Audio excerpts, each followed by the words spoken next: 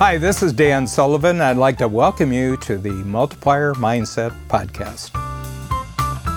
Our entrepreneur today, Elliot Neff, lives in Sioux Falls in South Dakota. Tells a real painful story about really being excited about his future and, really taking all available budget to invest in new real estate right when everything ended, right when the economy. Fortunately, he was in South Dakota because South Dakota did not close its economy. They had a very, very, I think, from my standpoint, a very wise governor who said, people in South Dakota have a lot of common sense, so we're just going to remind them of common sense rules, but we're not going to shut down our economy. But nevertheless, I spent all this money, I have all this team, and as it turns out, he had to let a lot of his team members go. But with the team that he had, left to work with, they just decided to use this as an opportunity to completely, from scratch, rethink their entire business model. And he said, and the biggest thing is that we just have a whole different mindset about who we are and who we're serving and, what industry we're actually in and where the opportunities are. They wouldn't have thought about this if nothing bad had happened. But the other thing, at the same time, his father was diagnosed with cancer, and between January and January, his father died. So you got that. Things aren't working. Everything you planned didn't work. Basically invested in a future that didn't happen, and you lost your team. And he says, in spite of that, this will turn out to be the biggest breakthrough of our life. We'll make more change. We'll have a bigger future because we went through this.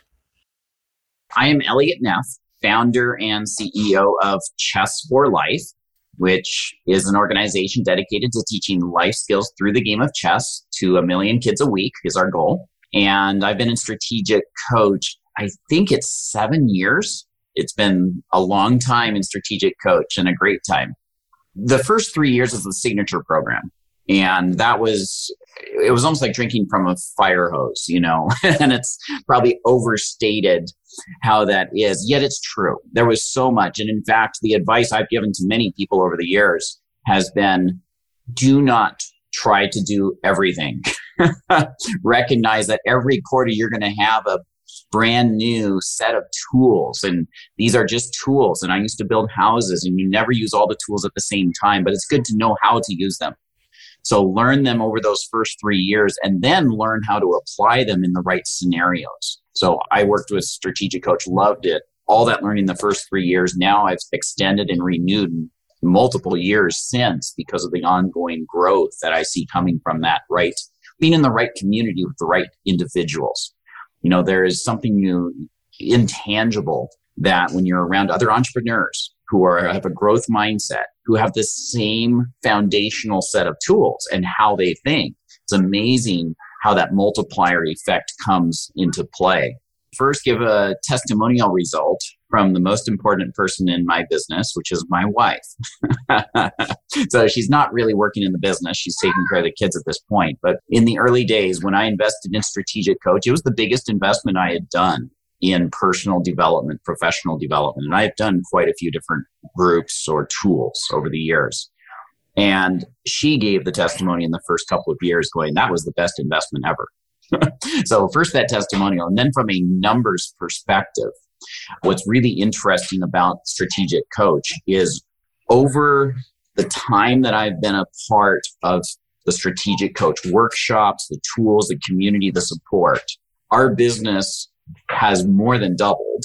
It's probably a 6 to 10x return on my time and what's happening if you multiply those elements together. In terms of the actual dollars that were invested versus where our company is today, well, if I take the dollars I spent each year and look at that, I've far more than made up, way beyond that, in increased income to myself. We had to shut our 4 physical centers that we had. I had 18,000 square feet under lease. I just signed 2 10-year retail space leases. I just spent the dollars to do the remodeling. Here we were, having spent the dollars in preparation for our cycle of increasing volume through the rest of the year when everything shuts down.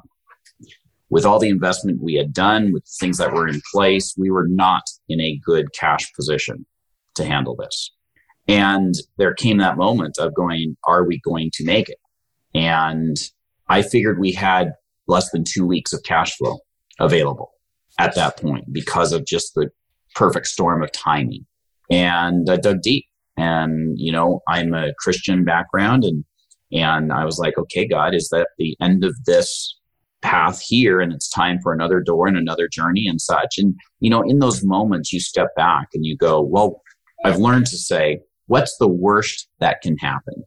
And the worst that can happen is a whole lot better than so many other people in the world. And you accept what that is and figure out a plan for that. And we looked at that situation and we applied the thinking of, in every obstacle, there's opportunity. And we looked at a number of things. And I said to myself right then, what if this 2-week shutdown becomes 6 months? And we have to shut down all of our centers and we have to pivot. So obviously the only place to go is online, work from home. And that's what we're going to do. And then when we come back, what is that going to look like? Knowing what we know now, with the disruption that's hitting this world, with the fact that technology is going to explode up with everybody working from home and everybody going online, if we were to start the business over today, what would we do? And basically have the opportunity to reinvent the business. I had to lay off 22 staff in a single day. The day I decided that, my dad called to let me know he had terminal cancer. And he passed away this year, close to a year after finding out. So we went through a perfect storm. But what's amazing is because of that long-term vision of what we are trying to achieve and using the opportunity, we put probably 3 years of development into the first 2 months. We pivoted online, and today we are streamlined dramatically with so much more technology capabilities, and we've reinvented the business to where we are focused even more upon scaling out, empowering others to reach students, where we now have a long-term online capability that we did not have significantly developed at the time. We had dreamed of it, but now it's there. We've expanded our technology. We've expanded our opportunities here. We've gotten rid of complexities. And in many ways, we're in a stronger position now than ever before in the history of the company. For 3 years, I looked at strategic coach videos, tools, different things like this. I watched podcasts. I watched, YouTube videos. And I didn't join for the first 3 years because I was too busy. And I was too busy and the cost felt too high. And I spoke to someone and they were like, so what's going to change that? For 3 years, that's been the same thing. If you keep doing the same thing over and over, you've just defined insanity. So maybe make this your change. And I chose to invest that way. And I'm very grateful that I did.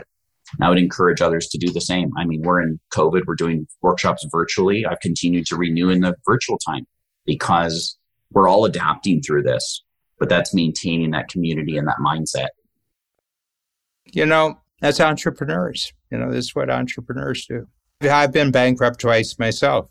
Divorce and a bankruptcy on exactly the same day, one in the morning and one in the afternoon. And I started coaching, using the word coaching, in 1974. And nobody knew what it was. They thought I was in the transportation business or, I was a football coach or something like that, because coaching from an entrepreneurial standpoint just didn't exist. It was big corporations. Entrepreneurs were these annoying rodents at the margins.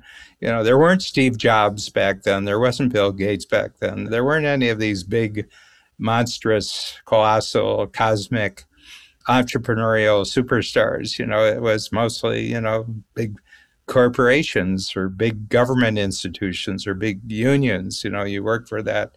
I remember meeting my banker, imprudent enough to give me a loan. And then I had to go in and talk to him about it. And he says, look, you have good skills. You're a writer, you're an artist. And he says, when are you going to give up this foolishness, of what you're doing here? He says, you're very personable. You're very persuasive. You persuaded me. Why don't you go get a job? And I said, nope. I said, I'm just not smart enough yet. But there's nothing else that I can do except to keep learning and experimenting. And one day I'll get it and I'll be smart, and then I'll be smart for the rest of my life. And I find that kind of determination and that persistence is common in all entrepreneurs who are successful over their entire life, that there is no alternative to being an entrepreneur. There is no alternative except to learn what you need to learn and to find the model that works. So I'm so grateful to Elliot. And I know he's got a great coach in Chad Johnson, and he stuck with Coach during certainly the worst part of his business life. Bet on himself, bet on being an entrepreneur. And now he's on the upswing. They've got a new business model, and he's got such a great story to share with everybody else.